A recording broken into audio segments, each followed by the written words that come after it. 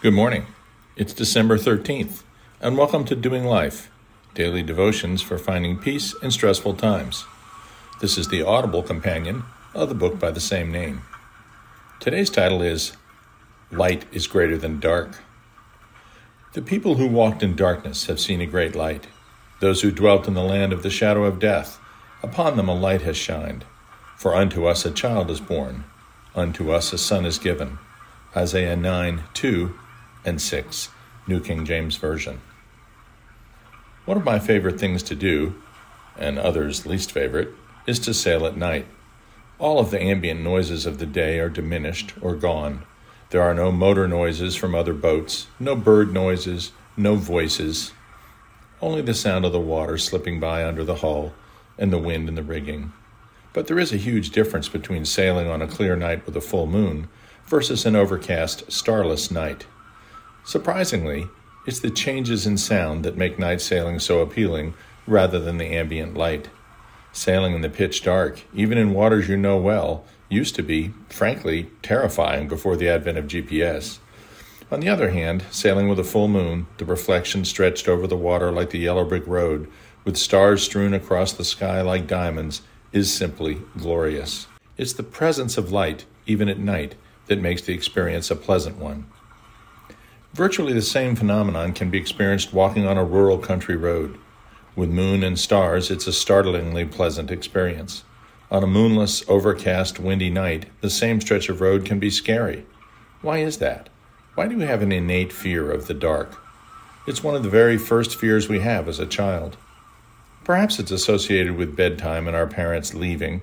Perhaps it's associated with the things we imagine in the half-light. But some remnant of it remains into adulthood. Darkness has always been associated with bad things happening.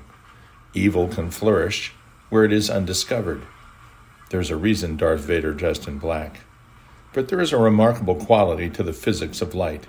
Light dissipates the darkness. There is no way for black to dissipate the light. Why? Because dark doesn't really exist. It's only the absence of light. Light illuminates, enlightens, educates, because it allows one to see.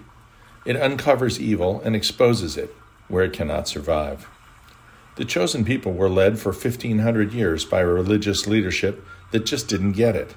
They taught the people that they were to follow a strict code of 613 laws of Moses, knowing full well that it was impossible. The sacrifice of animals for forgiveness, as prescribed by the Lord, quickly became an empty gesture when not performed out of faith. The priestly leadership became hypocritical, sinning without qualm, while holding exposed sin over others. Over and over again, the people turned away from Yahweh to other false gods. Truly, they walked in darkness, unable to see what they were doing.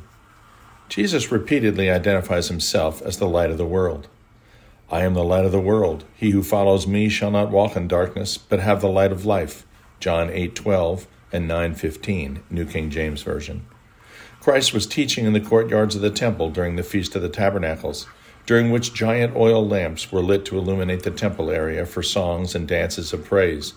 It was done in remembrance of the light of the pillar of fire that led the Jewish people out of Egypt into the desert by night. The world, being in darkness, symbolized evil, ignorance, and sin. Jesus made it clear that faith in him is faith in the Father, John 10:30, and that this alone was necessary for forgiveness of sins, and these were granted eternal life. Furthermore, accepting God's gracious offer would result in the indwelling Holy Spirit, and no longer would the people be at the mercy of evil. Walking in the light of his enduring love would free the people from guilt and shame and the tyranny of sin that formerly they could never resist.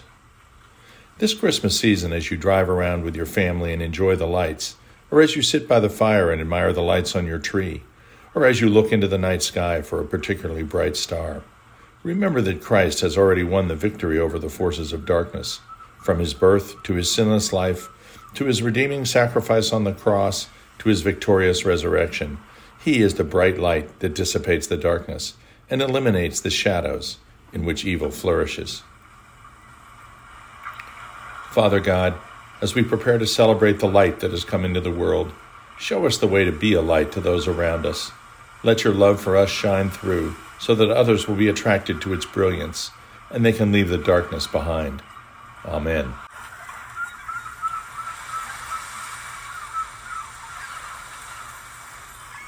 We'll see you tomorrow.